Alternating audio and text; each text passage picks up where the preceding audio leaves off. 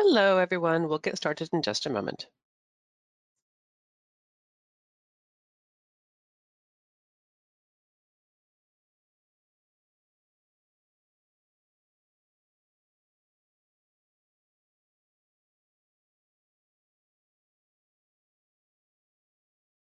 Hello, this is Leah Freeberg from Fluke Reliability, and thanks for joining us today for this Best Practices webinar. You probably know Fluke is a test tools provider, and you may also know that we produce some of the industry's favorite reliability tools, from infrared cameras to vibration meters. But you may not know that many of the measurements that our tools collect now flow automatically into EAM systems of record. It happens via a framework that we call Fluke Accelix. Our goal at Fluke Reliability is to better connect asset management data and teams with asset management systems to drive connected knowledge. And of course, that knowledge depends greatly on best practices in condition-based maintenance. So that's why this series of webinars explores reliability maintenance strategies. That's why we feature speakers from a variety of expert backgrounds. Before the presentation, we have a few housekeeping items to go over. Today's session is being recorded, so your phone lines will be muted to minimize background noise. We will be answering questions after the presentation during Q&A. But take a minute now to find the questions tool in the GoToWebinar dashboard, and please feel welcome to submit questions as we go. I will share as many of your questions as time allows for our presenter to answer. If we have unanswered questions at the end, we'll follow up with written answers. If you'd like to receive the slides from today's presentation, please let us know during the survey that will appear at the end of today's session. So don't hang up until the survey appears and you've answered the questions. We're also happy to send you a certificate of attendance after today's webinar. You'll see a question on the survey about getting a certificate. Answer yes, and we'll send one to you. A recording of this webinar in full will be available on the Accelix.com website within a day or two. And that's it for housekeeping. Now for the main event. Today, we are very pleased to have with us Don D'Onofrio, a veteran motor maintenance and testing expert. He'll be presenting on electric motor testing technologies. Don is the technology lead for electric motor testing and power quality analysis at the Snell Group, a Barre, Vermont-based international consulting firm. As an instructor and practitioner with Snell since 2001, Don has been integral in developing a series of innovative vendor-neutral motor testing training courses. During his 46 years overall of operating, maintaining, and testing electric motors and motor circuits, he's worked on motors rated in ounce-inches of torque on up to NASA wind tunnel synchronous motors with 80,000 horsepower. Don's diverse electrical, electromechanical, electronic, and sound motor knowledge is founded in his 20 years with the U.S. Navy Nuclear Submarine Service. He instructs both energized and de-energized motor and motor circuit analysis courses, as well as level 1 infrared thermography. Welcome, Don. Thank you so much for being with us today. Thank you very much, Leah. It's a pleasure to be here. Let's have a look at your introductory slide, and then I believe we have a poll question to get us started. Are you able to forward the slides? We got a minor little lock up here like we had earlier, but it should clear here in a second. That's all right. There we go. There we go. All right. Why don't you let us know if there's anything you want to share here before we move on to the poll? No, we're pretty good here. You covered my background pretty good. Okay. All right. So audience, you are mostly familiar with this. Don, if you'll forward to the poll slide. All right, let me do a quick introduction to Snell here. Snell Group is a company that was established in 1986, and we currently have offices in Vermont and Missouri. We're primarily a knowledge-based company, and we offer 2 condition-based technologies with 3 service platforms. The 2 technologies are infrared thermography and electric motor testing, and we offer training, and that can be either in-house or on-site, consulting, and turnkey inspection services for both. And here we are with the poll question, Leah. And there we are. All right. So, audience, you are very familiar with this practice. I'm going to launch the poll now. Your question is, how much experience does your company have conducting motor tests? And you only get to answer once. Our purpose here primarily is to let Don know what kind of folks are in the audience today. And And then we will share the answers with everyone once we have about 75% or so of the audience sharing their level of experience. So do you think your company has advanced experience in conducting motor test, intermediate, beginner, never tried it, or not sure? And we are already just about there. I'm going to give it about 10 more seconds. So just click the best answer for you. And then we're going to share our results. Nice job, audience. Okay. And Don, here are the answers. We have 10% in the advanced category, 43% in the intermediate group, 33% in the beginner, 12% never tried it, and 1% are not sure. You have a lot of active people in the audience today. Yeah, I'm amazed because there's still a lot of industrial facilities out there that don't even use a megohm meter. What? So, I kid you not. It's hard to believe in a lot of cases it's the 21st century. So I'm really impressed with the poll results there. Well done, audience. I'm going to turn it over to Don because you've got a lot to share with us today. So go get him. All right, so this presentation, it's meant to kind of give you an overview of all the capabilities of electric motor testing. This is something that we have two 32-hour courses to cover, and I'm trying to cover an overall aspect of it in less than 50 minutes. But the important thing is, why do we test electric motors? It might be quite a shock to you, but in the United States alone, 25% or close to it of all power consumed is consumed by electric motors. Depending on the industrial process, anywhere from 60 to 90% of the power in that facility could be consumed by electric motors. Another interesting fact, motors cost about 5 to 12 times their initial purchase cost in energy consumption in the first year. So if you take average utility costs, a 25 horsepower motor running all year long is going to cost you about $15,000 to operate. A 100 horsepower motor would run about $56,000. So that's a considerable expense. And you think of the number of motors you have in your facilities, that could be a considerable utility cost. Motor energy consumption should be a concern for everyone. Unfortunately, at a lot of facilities, motors are like the roof. You don't really think about it until the roof starts leaking or the motor burns up. All the mechanisms that lead to motor failure cause an increase in the operating temperature of that motor. That increase in temperature causes the insulation to become dry and embrittled. And then under the operating stresses, primarily starting, it cracks, and that allows dirt moisture to get in there and eventually the windings short out to ground or between phases. Motor testing identifies those failure mechanisms that cause that. Now, what really got the ball rolling on motor testing and why I'm here is in 1986, EPRI, which is the Electric Power Research Institute, it's a conglomeration of utility companies, and they get together and they fund studies that mutually help out with the power generation industry. In 1986, they funded General Electric to conduct a study on the causes of motor failures. Now, these motors were medium high voltage utility corporation type motors. And of no surprise, the number one failure was bearings, and that was 41%.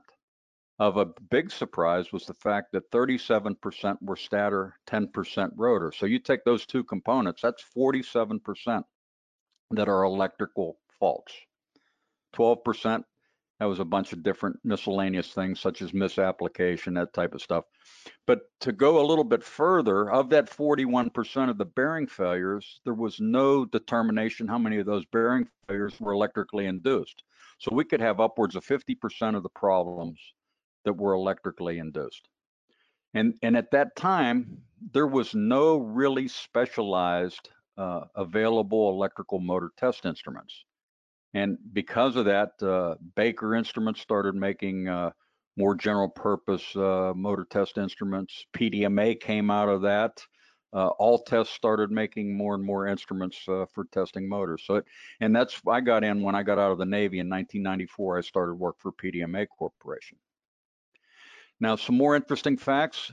Each year, more motors are repaired than are sold new. It works out to be about a 2.5 to 1 ratio. It's estimated that motors are repaired approximately every 5 to 7 years, and they're frequently operated for 20 to 30 years.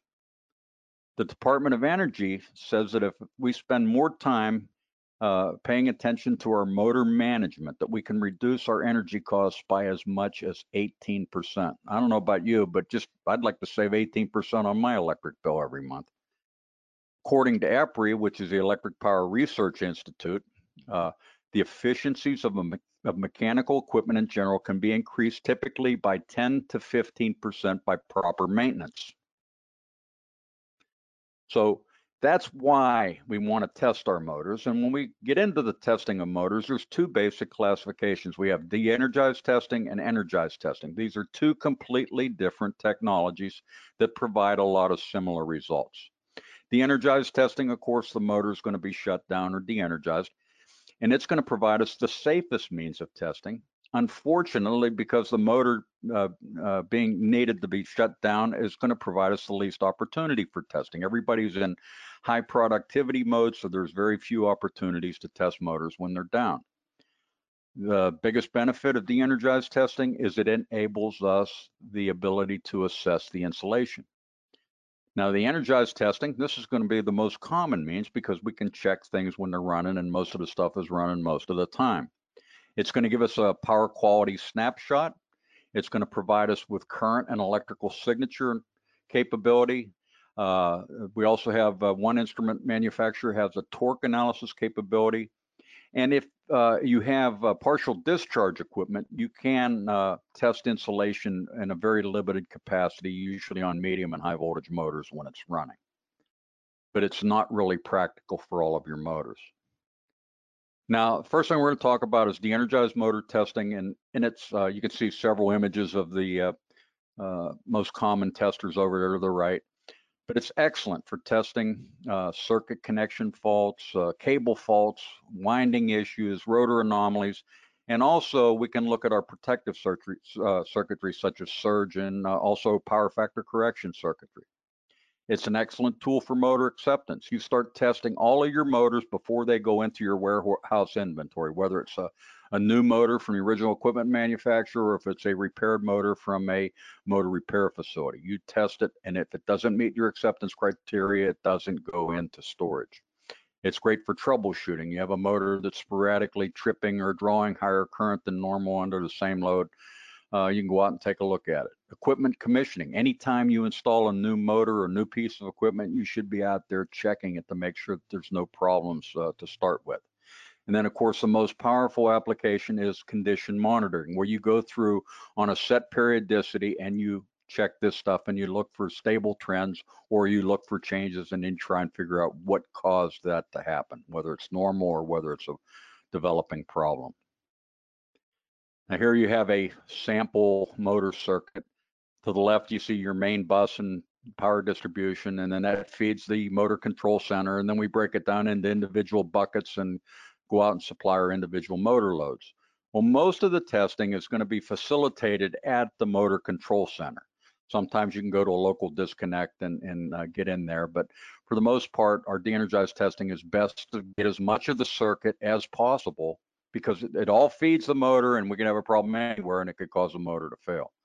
But normally we're going to hook up on the load side of the contactor, usually downstream of the overloads. It's difficult to connect up on the overloads, so we call that the T-leads. And then we read out through the cabling, through any connection boxes, disconnects, through the motor and back to the MCC, motor circuit evaluation or analysis. Now, some of the capabilities that we have is we can measure resistance, inductance, impedance. We can determine phase angles. We can use these values and do fault localization, whether it's a rotor, stator, circuit problem. Another test that's unique to all tests is current frequency response. We can do a rotor influence check. We can measure capacitance and resistance to ground. Surge and high pot testing, step voltage testing, and then a variation of resistance to ground testing is called time resistance testing, where we actually operate a megohm meter for a specified period of time. Now, resistance is quite simply opposition to circuit current. And the problems that are caused by high resistance cause the connection to heat up. And if the heat goes up, the resistance goes up, the resistance goes up, the heat goes up, and eventually it will become thermally unstable. And if you don't find the problem, it's going to find you. It'll usually open up and then you'll have a single phase problem and circuit protection doesn't work and you start burning stuff up. But the things that cause high resistance, loose or over tightened, improperly torqued connection. How many of you out there use torque wrenches and torque drivers? It's sad to say, but it's probably about 10% of the facilities use torque checks. Poor crimps, frayed conductor strands, improper wire and lug sizes, corrosion, or multiple conductors under one lug are just a few examples of things that can cause high resistance connections. Now here's a case study, and these connection anomalies, they can occur very rapidly or they can take a while. The one on the right, you can see there the two columns. One test date was 7/5/2001, and then on April 2003, you can see it's at 6.35% resistance unbalance. So you have it circled and it's in red. And the way you can tell where your connection problem is relative to where you're testing is you read 1 to 2, and you can see ohmic value 1 to 2 is 8.9 ohms, 1 to 3 and 2 to 3 are 9.8 ohms. So the higher resistances are measured in conjunction with phase 3. So phase 3 would have the problem relative to where you're testing. And again, these can happen very rapidly. I've had serious problems develop in less than 3 months, and then I've had them take a year or more to develop. But if you use infrared and motor testing hand in hand, they work very well in finding these problems. Now, inductance is another critical measurement. It's opposition to changes in circuit current and everything inside the motor, the windings, the air gap, the rotor position, all of those things are going to affect inductance. So it's a critical measurement parameter that needs to be monitored. If you have power factor correction capacitors, if you have a problem with them, that'll have a drastic effect on your measured inductance. Here's a case study where we were trending inductance, and you can see it's over a period of several years, and it's kind of up and down, but it was staying pretty consistent from about 4 up to about close to 6, and then all of a sudden it just skyrocketed and started climbing. We did some correlative testing and determined that there was broken rotor bars. So you can see how that can help you. Now, impedance and phase angle, these are some valuable information because you should see symmetry when you're measuring all 3 phases. If you start seeing a disparity in the impedance angle or the resistance or whatever, you know whether you got a connection problem or a winding problem or a rotor problem, and we can start narrowing it down. And phase angle is very important because that angle also represents the voltage and current phase angle when the motor's in operation. And again, it should be the same for all 3 phases. Current frequency response, this is a test that's used by all tests, and basically what they do is they'll take a test measurement at a given test frequency, and then they measure the amount of current coming back through the circuit under test. Then they double the test frequency. If you double the test frequency, you double the reactance, and the reactance is measured in ohms. If you double the ohmic value of something, you're going to cut the current in half. So by doubling the test frequency, we should see about 50% of the current that we had on the first test. So what we're looking for is balanced current in all 3 phases. And if we don't see that, then we know we've got some kind of a problem. And it's very sensitive to winding issues. So it's a great test. But we're looking for balanced response in all 3 phases. Now here you can see capacitor box, and this is be an individual load power factor correction cap. And you can see in the schematic there in the middle, it kind of taps off on the load side of the contactor in parallel with the motor windings. And if you have one of these capacitors open, it's going to throw your impedance vector way off. And that's why it's important to know if you have these installed, because otherwise you might think you have a serious motor problem when in fact it's just capacitors. But the capacitance is going to have an 180 out effect, or complete inverse and opposite effect on the inductive reactance. So by adding them in there, we're going to lower that impedance angle, the red angle on that vector there. We're going to get it closer to the resistance angle, or horizontal. If it was laying perfectly on there, our power factor would be 1, which is the cosine of 0 angle.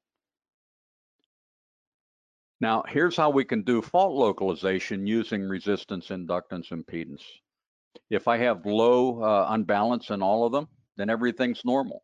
If I have a low resistance imbalance and I have moderate inductance or impedance imbalance, then I start looking for the rotor. If I have moderate resistance imbalance and inductance and impedance, then I might have a stator fault. I've got windings shorted or something. If I have a low resistance unbalance and very high inductance and impedance unbalance, then I start looking for defective power factor correction caps. And if I don't have a rotor installed and I have balanced resistance and unbalanced inductance or impedance, then I look for improper jumpers or a reverse coil or something in the motor winding. So this comes in handy in motor shops as well, making sure they're doing a good quality assurance on their rewinds. Then we have the infamous rotor influence check. This is going to be a measurement of inductance over an angular rotation of the rotor. Normally want to start with key way up, and then you're going to do 18 successive tests over an arc of a pole group. So if I have a 4-pole motor, I would do 90 degrees. I could do a full 360, but this test takes a considerable amount of time. The 18 tests is so that you have really good resolution on the graph that this plots out. And the best results are going to be obtained if you run the motor at load and then shut the motor down and then do the test. Now, it's going to give you a graphic representation of the inductance relationship between the rotor and the stator. And if you look at my top left, you can see a symmetrical sinusoid for all 3 phases. That's great. That's what you're looking for. If you look at the top right, you can see where there's distortions, and this is a full 360. And there's distortions are moving as the rotor's turning. And that means that the problem is in the rotor. So you could have a porosity in a cast rotor or broken rotor bars or something like that. The bottom left is a high quality rotor, a medium high voltage rotor with copper bars instead of cast. And you can see there's barely any change at all in that line. But if you have a problem developing those rotors, you will start seeing separation on that brick plot. The bottom right is a concentric wound motor. This is the way most of your new low voltage motors are going to come from the original equipment manufacturer. The windings are pancaked in and they're not all equidistant from the center bore of the stator, and they're going to give you this slight disparity in the inductance. Here's some more. The top left, notice that the 2 phases on the bottom have dropped. And that's, if you look over at the key on the right, 1 to 3 and 1 to 2 have dropped. That means the problem's in phase 1. That would be a turn or coil fault in phase 1. And whenever we measure it in conjunction with another phase, we get lower inductance. Same thing on the top right. It's a turn or coil fault in 1 phase. The bottom left, notice it starts off high, it goes down low, and then climbs back up again. That means that the rotor is not in magnetic center. It's moving around in that center bore. It's eccentric. And then the bottom right, we only have 1 phase that dropped. You see the green sinusoid drop, the blue and the red is up. That's a phase-to-phase short. It's in phase 2 to 3. So these RIC patterns can be pretty useful if you can't run the motor. But I can find out all this information within about 1.5 minutes running the motor. But if you can't, this is an excellent tool. Capacitance is another good parameter to monitor, capacitance to ground. So when we measure capacitance to ground, we're essentially reading from the stator slots to the windings. And what happens if I increase the plate size of a capacitor? I increase the capacitance. So essentially, if we add more and more contamination onto the motor windings, we're increasing the plate size of one of the capacitive plates because we're measuring to ground. And so as capacitance starts climbing on a motor, that means that the windings are getting dirty. I start putting more and more contamination buildup on the windings, what happens to the motor under normal operation? It starts running hotter. So using capacitance to ground, it's an early warning system for the insulation health. Now, insulation testing is probably the most important test we can do because all of the conditions that cause motor failures cause the insulation to thermally degrade. We have resistance to ground testing, which is basically a megohm meter test, high pot or high potential testing, and that can be both AC or DC instruments, surge testing, and then time resistance testing with a megohm meter, which would be the polarization index dielectric absorption test. Surge testing is simply a variable output transformer charging a large capacitor. Then we discharge it between the windings, 1 to 2, 1 to 3, 2 to 3. And you can see that decaying waveform there on the right. Some people call it an impulse. Some people also call surge testing impulse testing. But that waveform of that capacitor discharging through the windings is what we're looking for. And it should be the same in all three phases. If it isn't, that could indicate different types of problems. Now, up until the mid-90s, this was a pass-fail test. You increase the voltage in increments up to the maximum test voltage for the operating voltage of the motor under test. And if it made it up there and didn't fail, good, the motor's good. If it didn't make it, you'd have to rewind the motor. So it was pass-fail. In the mid-90s, Baker Instruments developed a sensitive triggering circuit. So whenever the current started to ramp up, it would shut down the power supply and it would indicate that you had a weak insulation. So that provided us a great reliability-centered maintenance platform for surge testing. Here, just some examples of the different types of surge test waveforms and the different types of faults that they represent. I'm not going to spend a lot of time on there, but most of the newer surge testers, this is all computer automated. It tells you what the problems are if you have the right nameplate data entered into your database. Another innovative thing that Baker Instruments came up with, Baker, by the way, is now owned by Megger Corporation, but they came up with what they called a pulse-to-pulse error area ratio. Surge testing requires that the rotor has to be installed or removed. And with the pulse-to-pulse EAR, we could leave the rotor installed. And it's not looking for the symmetry as much as the successive waveforms. So if I charge a capacitor up at say 200 volts, and then I jump it up to 250, and I jump it up to 300 and 350, the magnitude of that impulse wave is going to climb, and it's going to climb at the same amount with each equal increase in voltage. So what the pulse-to-pulse EAR does is it measures the difference between the successive pulses, and then it measures the difference between the baseline and the peak of each successive pulse. And it should be the same if the incremental steps of voltage are the same. If I start having weak insulation, that's going to change, and it's going to alert me that there's a possible breakdown starting to occur. So it's really great because we can do this with a motor installed with the rotor and use it for reliability. Here's an indication of weak turn to turn. You can see the top red waveform. You can see the successive pulses. It's stepping in 500 volt increments from 500 to 1000 to 1500. Then the one below it is the other phase. It's in blue. And then the yellow phase, you can see they made it up to 1000, but when they went to 1500 volts, you can see where the white line was breaking down. High potential testing is just that. This is testing the insulation to the max. And again, this is a pass-fail. Some of the other newer instruments have sensitive triggering on it, but you are going to test this motor to the maximum capability for the insulation to ground. For example, if you look at the table on the right, a 480 volt motor, we're going to test it 3.4 times the line voltage plus 1700 volts. So 480 volts, we're testing at 332 volts.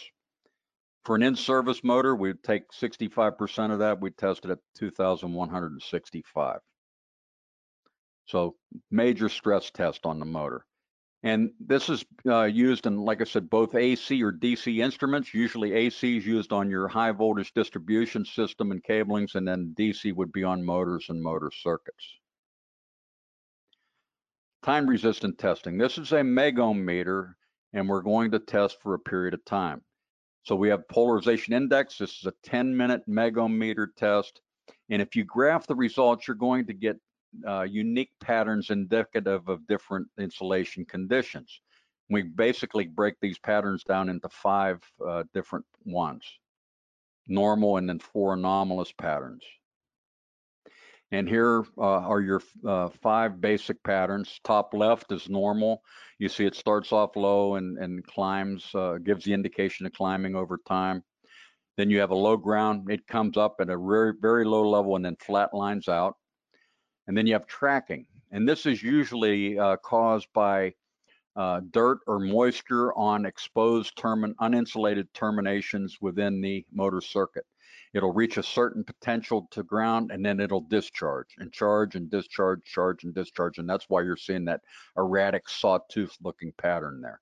Usually if you go in and clean all those exposed terminations, you'll go back to a fairly normal pattern. Excuse me. And then bottom left, embrittlement. That's just that, though. Insulation's old and dried out, and it takes a long time for the insulation to polarize. So you see that really steep slope. And then severe breakdown. This is the worst one you'll see. This is like if you were pressurizing a fire hose as an analogy. Once you reached a certain pressure in the jacket of the hose, it ripped and all the water started pouring out. Well, that's what that means for your insulation. You've got a rip in the hose. Here's a case study. This was a DC generator, the one on the left, and at a steel mill. And I told them, hey, you guys need to take a look at this right away. They determined they were just going to go ahead and start up, and a day later it failed. The one on the right, if you can read that, it actually goes up above 2,000 megohms, which nobody's going to sneeze at that being a bad value. But if you look at it over time, it drops down to below 1,600. Excuse me. So that's indication of severe insulation breakdown. It's less at the end than it was at the beginning.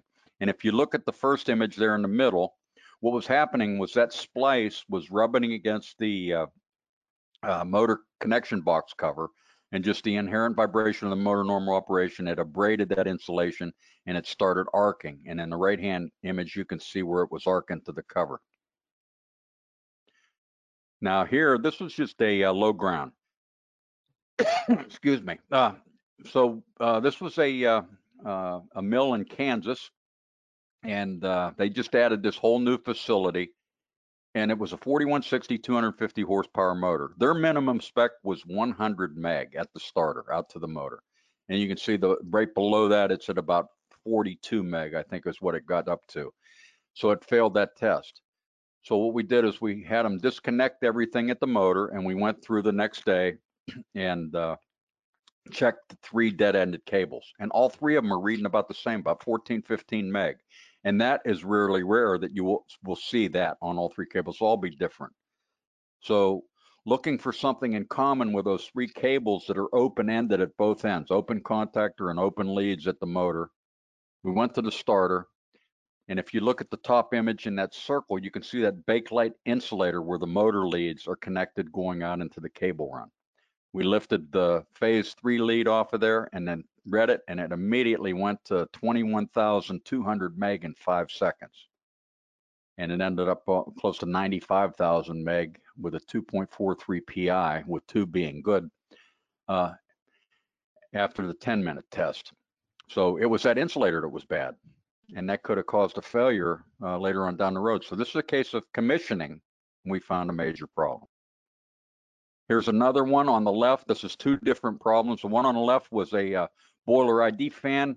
The main fan had bad bearings. They were putting their spare in. They asked me to test the motor, and I did, and I test the cabling. And if you notice, it's a real steep slope. That means possible embrittlement. Well, using common sense, the cables run next to a boiler. The boiler's hot, dries things out. I recommended they replace the cabling, and once they saw the expense of the job, they decided they weren't going to do it. 6 months later, that cabling had to be replaced. It failed. The images on the right were from the same plant. It was a medium density fiberboard plant, and they installed a biofilter to get rid of all the sawdust that was in the ambient air. And all the motors in the biofilter were about the same size, so all the same cabling. And every one I tested was reading about 10, 12 meg. So we disconnected some of the motors, tested the motors, and motors read fine. So we determined it was bad cabling. They ended up pulling all the cabling out. You can see it staged there on pallets, being sent back to the manufacturer for replacement. All right, step voltage is another type of time resistance test.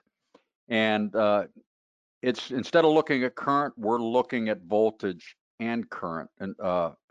And you step the voltage in equal increments, and you should see an increase in current with each step in voltage. So in this example here, we're starting off at 250, then going to 500, 750, and 1,000.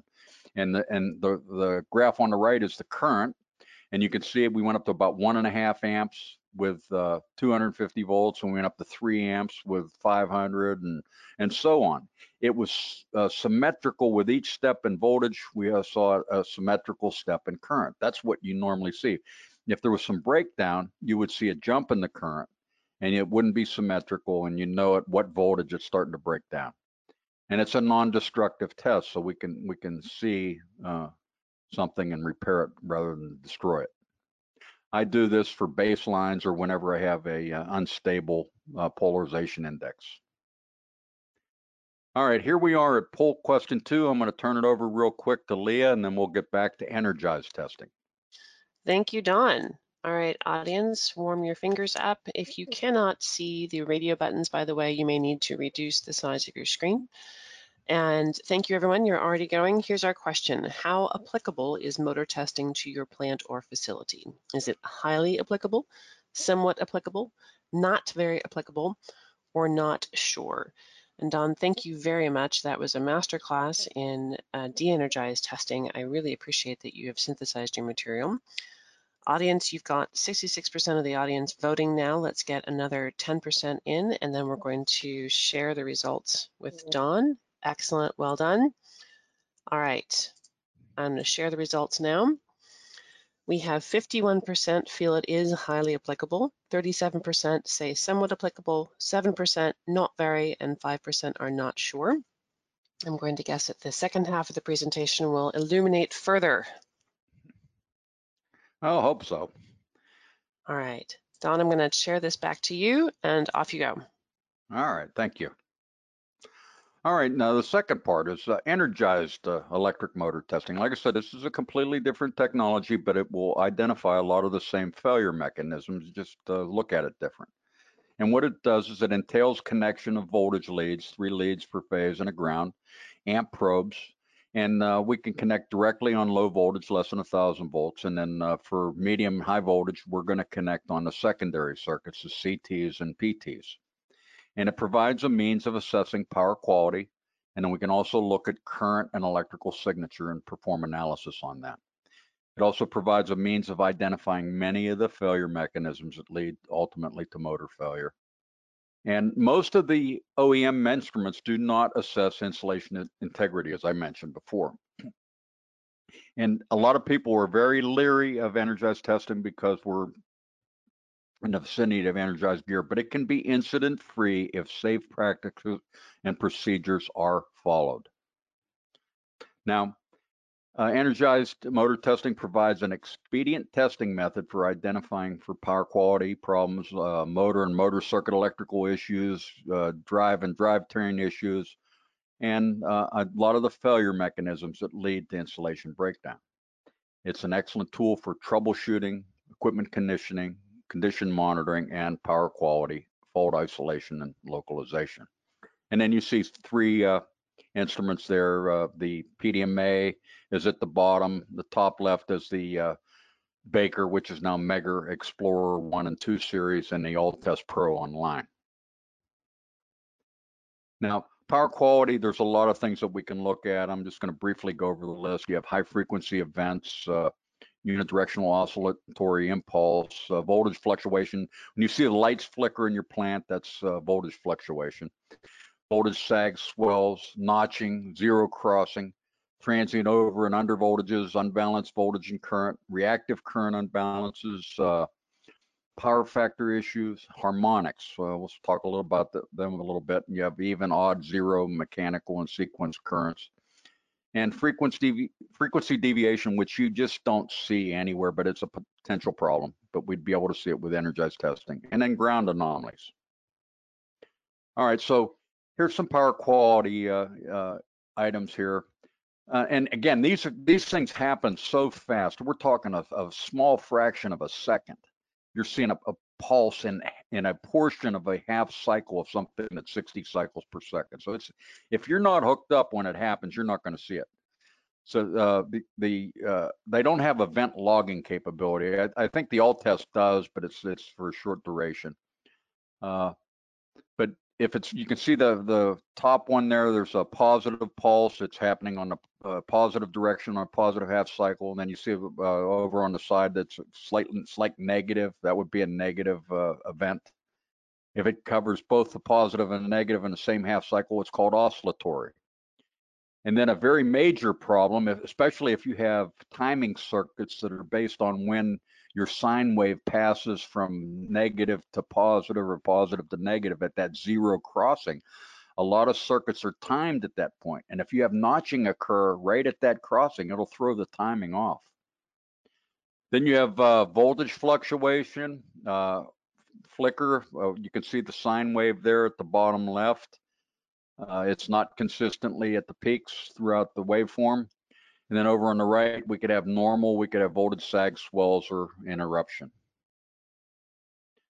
Now harmonics, these are multiples of the fundamental frequency. They're basically an electrical echo.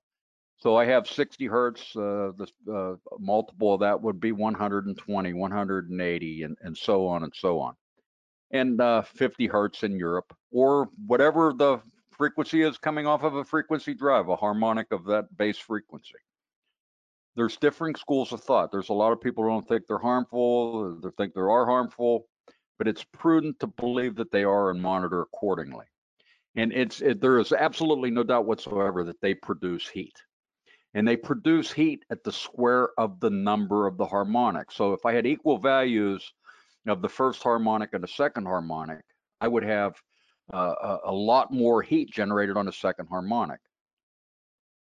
So here's the harmonic sequence. And you can see the 1, 2, 3, 4, 5, 6, 7, 8, and so on. The first harmonic for 60 hertz would be 60, and it would be a positive harmonic. In other words, the harmonics are going to be aiding the positive direction of the waveform. 120 hertz is a negative. It's going to be opposing the development of the positive and the negative portions of the 60 hertz waveform. Then you have 180, which is a zero harmonic. It has an equal number of positive and negative pulses, but this one is an odd multiple of the third harmonic. So it's got its own unique identifier, and it's called a triplen. The unique thing about triplen harmonics is they have a tendency to feed back upstream, and they will get into our transformers, and they can cause a lot of overheating and cause some real deleterious effects on our transformers and motors. Then you go to 240 hertz, it's positive, 300 negative, and 360 zero. Now, that's an even multiple of the third harmonic. It's not a triplen. If you go up to the 9th harmonic, it's a zero triplen, the 15th, the 21st, and so on. Those are triplen harmonics. The most important thing in power quality is voltage analysis. Okay, and we're going to check for balance phase to phase, phase to neutral, look for harmonic distortion. Voltage balance is extremely critical, and if we have unbalanced voltage, we can have some really serious effects caused by that, because it's also going to cause unbalanced current. Here you can see some displays from the Baker instrument, ALTEST, and PDMA. Now, like I said, voltage should be viewed first, and you want to make sure you get your voltage straightened out before you do anything else, because it's going to skew all your other values. You see phase to phase, phase to neutral voltage representation in a time domain up there at the top, and then down below you see phasor diagrams for voltage to neutral and then voltage phase to phase. As little as a 3 to 5% phase to phase voltage imbalance will cut a motor's life expectancy in half, because it's going to cause that motor to run much hotter. I mentioned that we could find ground faults with an energized. If you have a ground on a common bus on an ungrounded system, and you look at your voltage to neutral, the phase that's common to the ground, the voltage will start dropping off as the ground gets worse and worse. So if I had a zero ground on a 480 volt system, normally I'd have 277 volts to neutral. It would be at zero, and the other two phases unaffected would be at 277.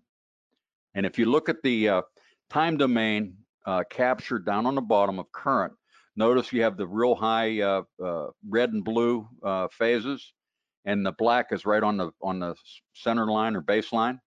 Then all of a sudden you start seeing a normal waveform. Well, they shut a piece of equipment down that was grounded, which isolated it from the bus. We went back to normal. And you can see the same thing on the one to the right. So with the isolated ground from the bus, everything went back to normal.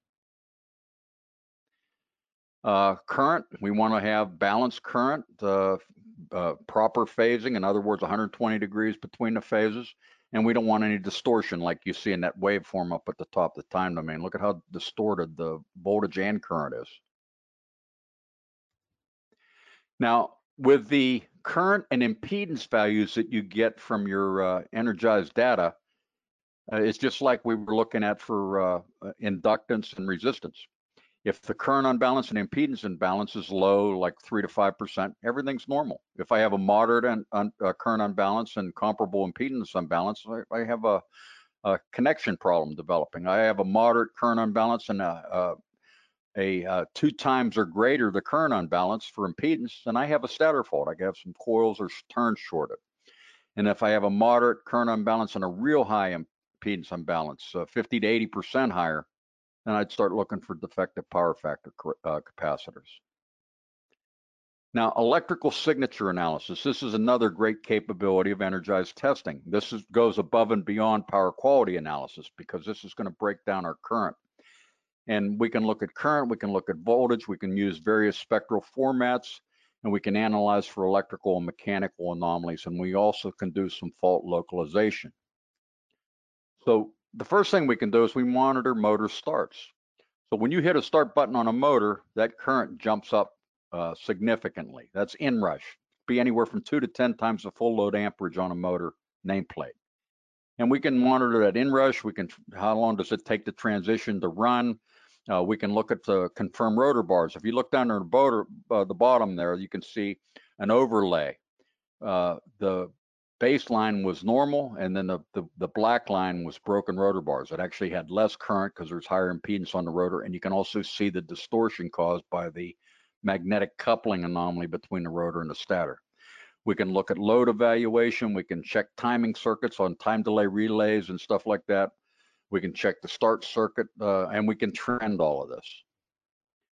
And then we can actually figure out what we have just by what our indications are. If the peak is normal and the transition to runtime is normal, everything's good. If it's low in one channel and longer to transition to run, I got a high resistance connection.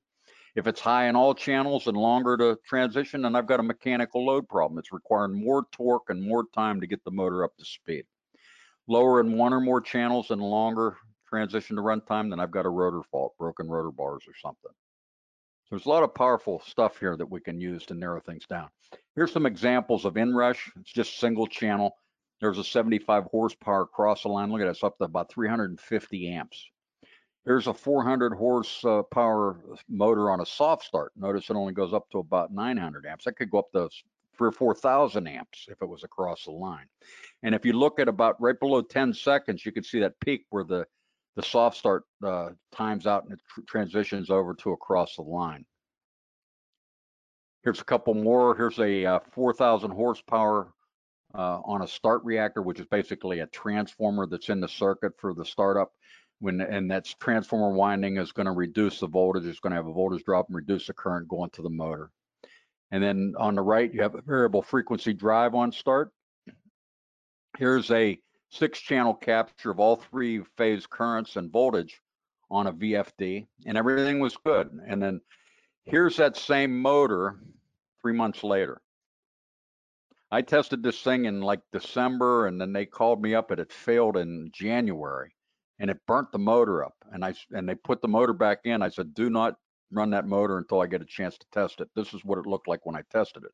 The drive went bad, and you can see the partial waveform for the red phase and the blue phase. The only phase that's normal is the black one, which is phase 1. So they had to repair the drive, and then everything went back to normal. All right, here's a couple other case studies. This is a 50 horsepower 2-speed fan. It starts in normal and slow, and then shifts to fast. And then the bottom one, they had it wired backwards. It started fast and went to slow. Electrical signature analysis and motor current signature analysis. This is where we take a time domain, which is a sine wave, and convert it to a frequency domain. Let's say I have a 60 hertz sine wave, and I have a bunch of other frequencies that are riding on that fundamental waveform, and they just make a small percentage of the total waveform, but they're going to cause distortion in that wave. What an FFT or fast Fourier transform does is it samples that sine wave multiple times, and it determines all the rider frequencies and their amplitudes, and then it segregates them out. So looking at the green arrow to the left, I'm looking at the time domain. Looking at the burgundy arrow to the right, I'm seeing the frequencies, the component frequencies that make up that total waveform. Every one of those frequencies is caused by something. Our job is to figure out what it is and whether it's normal or whether it's problematic. All right, here you have an overlay of voltage and current. And by using this, whichever is dominant will tell you where it's coming from. So if voltage is dominant, that means that that frequency is coming from upstream of where you're testing. If the current is dominant, it's coming from downstream from where you're testing. If it's in current only, then it's a mechanical problem and it's downstream from where you're testing. So this will give you some, and eventually when you find the one that's causing the voltage problem, you're going to see it affecting the current as a dominant. So it helps you narrow things down. All right, here's rotor bars, okay? When you have a broken rotor bar, that rotor's turning in the center bore of the stator, and that region of the rotor where the bar is broken or open, eventually the adjacent bars will open and you'll have a dead spot there. As that spot passes the field poles, there's no magnetic field interaction, then there's a jump. That jump causes side bands on line frequency. So if you see that little stick drawing down at the bottom, you see the 2 side bands on either side of 60 hertz. Those are going to be indicative of the RPM and the severity of the rotor condition. And you can see the table there, 54 to 60 dB. This is down from 0. Everything's good. So as the numbers get smaller, the severity of the rotor problem gets greater. So if I'm less than 36 dB, it's time to secure that motor and replace or repair the rotor. Here's an example of broken rotor bars. You can see the side bands with the X there on the right, equidistant from the 60 hertz, and then you can also see some harmonics on either side of those. Eccentricity. Eccentricity simply means the rotor is not operating in magnetic center. We can very easily see that with current signature. And eccentricity means that the rotor is either radially, axially, or a combination of the two out of magnetic center. And the types, we have static and dynamic eccentricity. And the static, it's moving around in the center bore of the stator. And here you can see the indications. If it's static, I just get 4 peaks, which are based on the number of rotor bars times the RPM of the rotor, and divide that by 60 to figure it out in frequency, in hertz. If I have dynamic eccentricity, I see the pole pass frequency side bands on either side. It just means the rotor is moving around. I can also locate stator mechanical faults, but instead of rotor bars times the RPM, I take the stator slots times the RPM, divide it by 60, and I'm looking for those 4 peaks. And that tells me I have core movement or loose coils in the rotor. And then over to the right, mechanical imbalance or misalignment. I'll still have all the 4 peaks for eccentricity, but from that first peak to the right, I'll have a 240 hertz peak and then 120 hertz peak. Here's an example of one that I found in a field on a ground storage pump at a CPW site. They had just replaced the pump impeller and they didn't get everything aligned right. So look at the top spectrum there. It says a DMOD spectrum. You can see the RPM peaks at 20 hertz and the 2 times that at 40. You can barely see them. Look at what happened when it was misaligned. Down at the bottom, you can see how elevated those peaks are for the run speed and 2 times the run speed. So this stuff will jump right out at you when you have a problem and you know what to look for. Here's an example of rotor axial movement.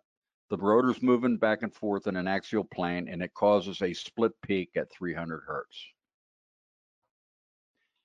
Belt frequencies. If you have misaligned, belts are too tight, eccentric shifts, etc., it's going to give you 4 peaks that are going to be below the RPM of either the drive or the driven shift.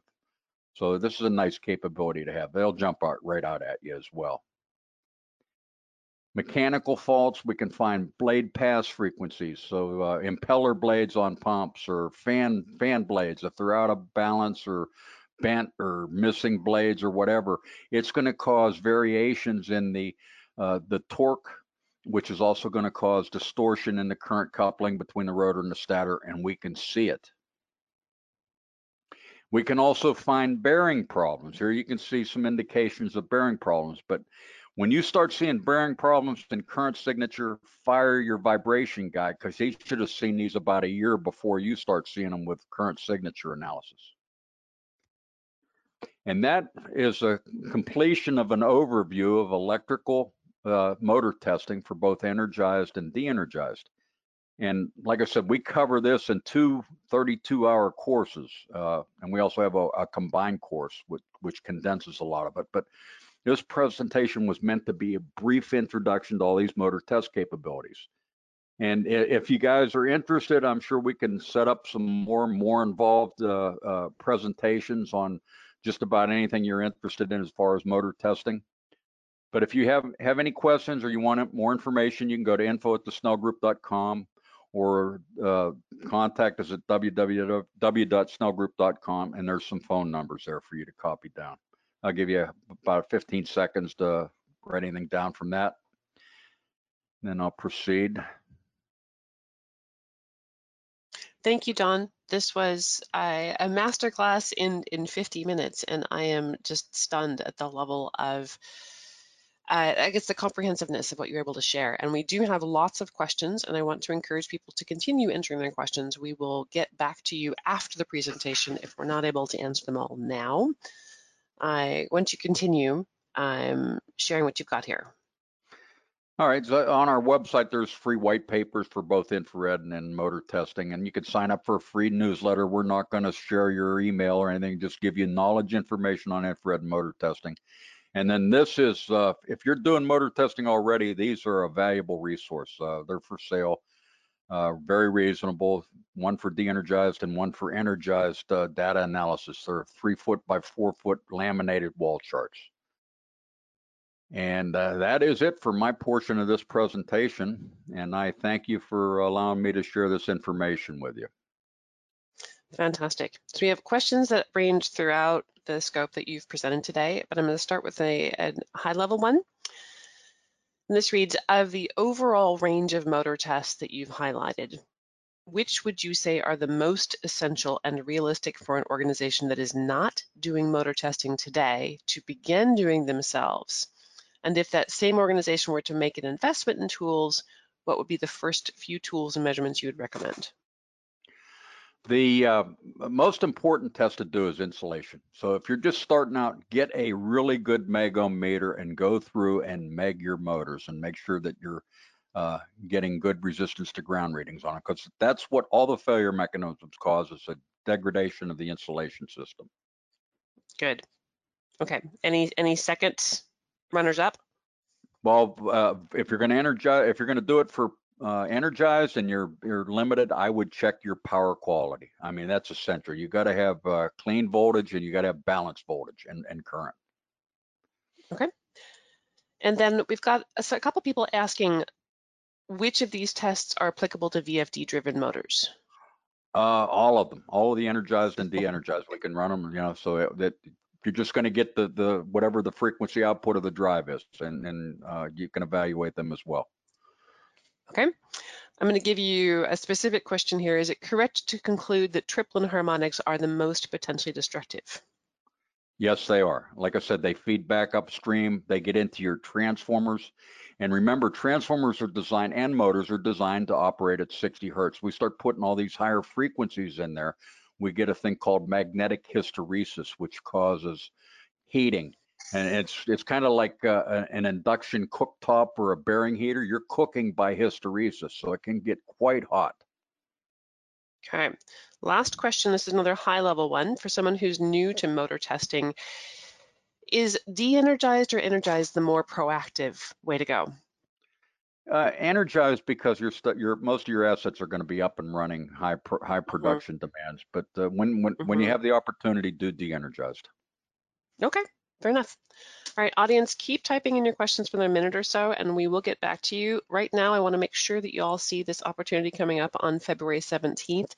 This is going to be an awesome session. It's a full-on most dangerous jobs with Matt Joinson of Jaffray Millwright and Payam Asadi of Proof Technic Canada. They have got hundreds of stories to share and a lot of excellent advice about getting precision alignments in all conditions. So I encourage everyone to join us. And then Dawn, if you'll forward to the next slide. After I close today's session, there will be a slight pause and then a survey will appear. I want to encourage everyone also to complete that survey. Doing so will get you a copy of the slides. You'll have an opportunity to request a certificate of attendance, and we'll get your feedback on today's session and what you would like to learn about in the future. So please hang on a moment and answer those survey questions. And with that, Dawn, I want to say a huge thank you for your time and sharing everything today. It was great having you on the show. Oh, thank you very much. I enjoyed doing it. And thank you, audience, for coming today. We look forward to seeing you next time. And with that, I'm going to close today's session. Thanks, Dawn. Bye-bye for now. Thank you. Bye.